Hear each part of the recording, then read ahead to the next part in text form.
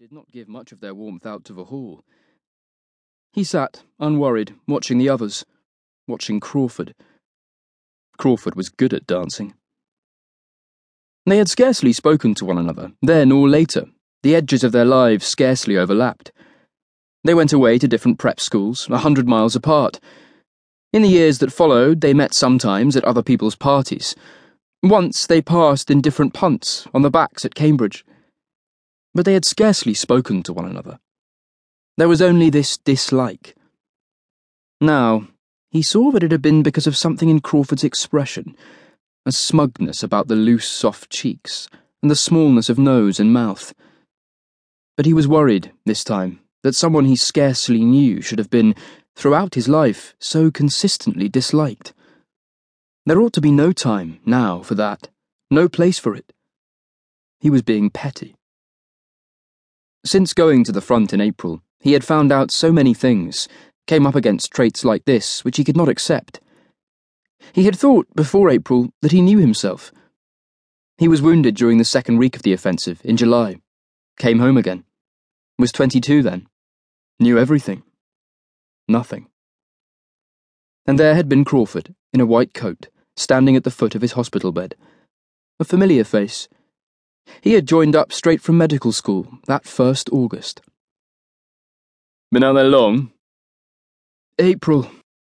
And got yourself a blighty in July. I said you were a clever devil, Hilliard. Why? What do you know about me? You know nothing. I dislike you, Crawford. But why that, either? Bloody silly, childish. They were not children now. Crawford was Crawford. He had done nothing.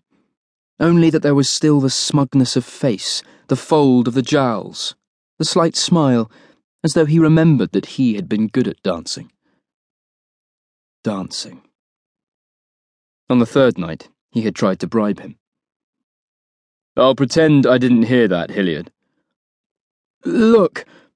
Pack you off home on Wednesday. We need the beds, God knows. Nice casualty train, calm sea if you're lucky. Month in Horton. You'll be all right. Crawford. How's your sister? I can't sleep. No.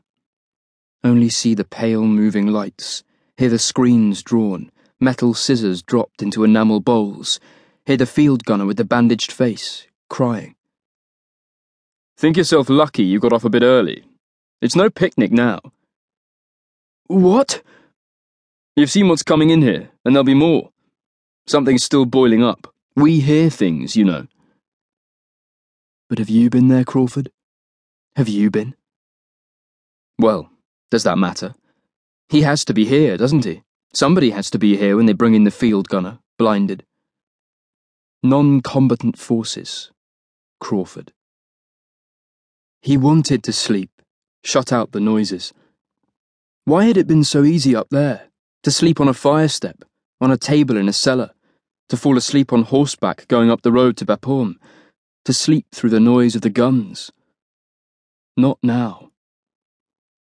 I've got to sleep. Crawford had gone away.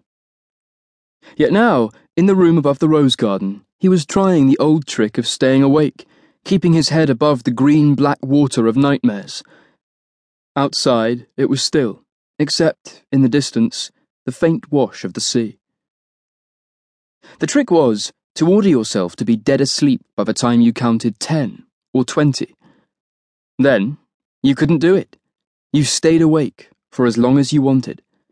10, 15, 20. Go to sleep. Though perhaps when he was a child in this room, he had never in fact wanted it to be so very long, only wanted time enough to see the guests who were coming to dinner, or hear the owl begin to hoot in the trees at the bottom of the drive.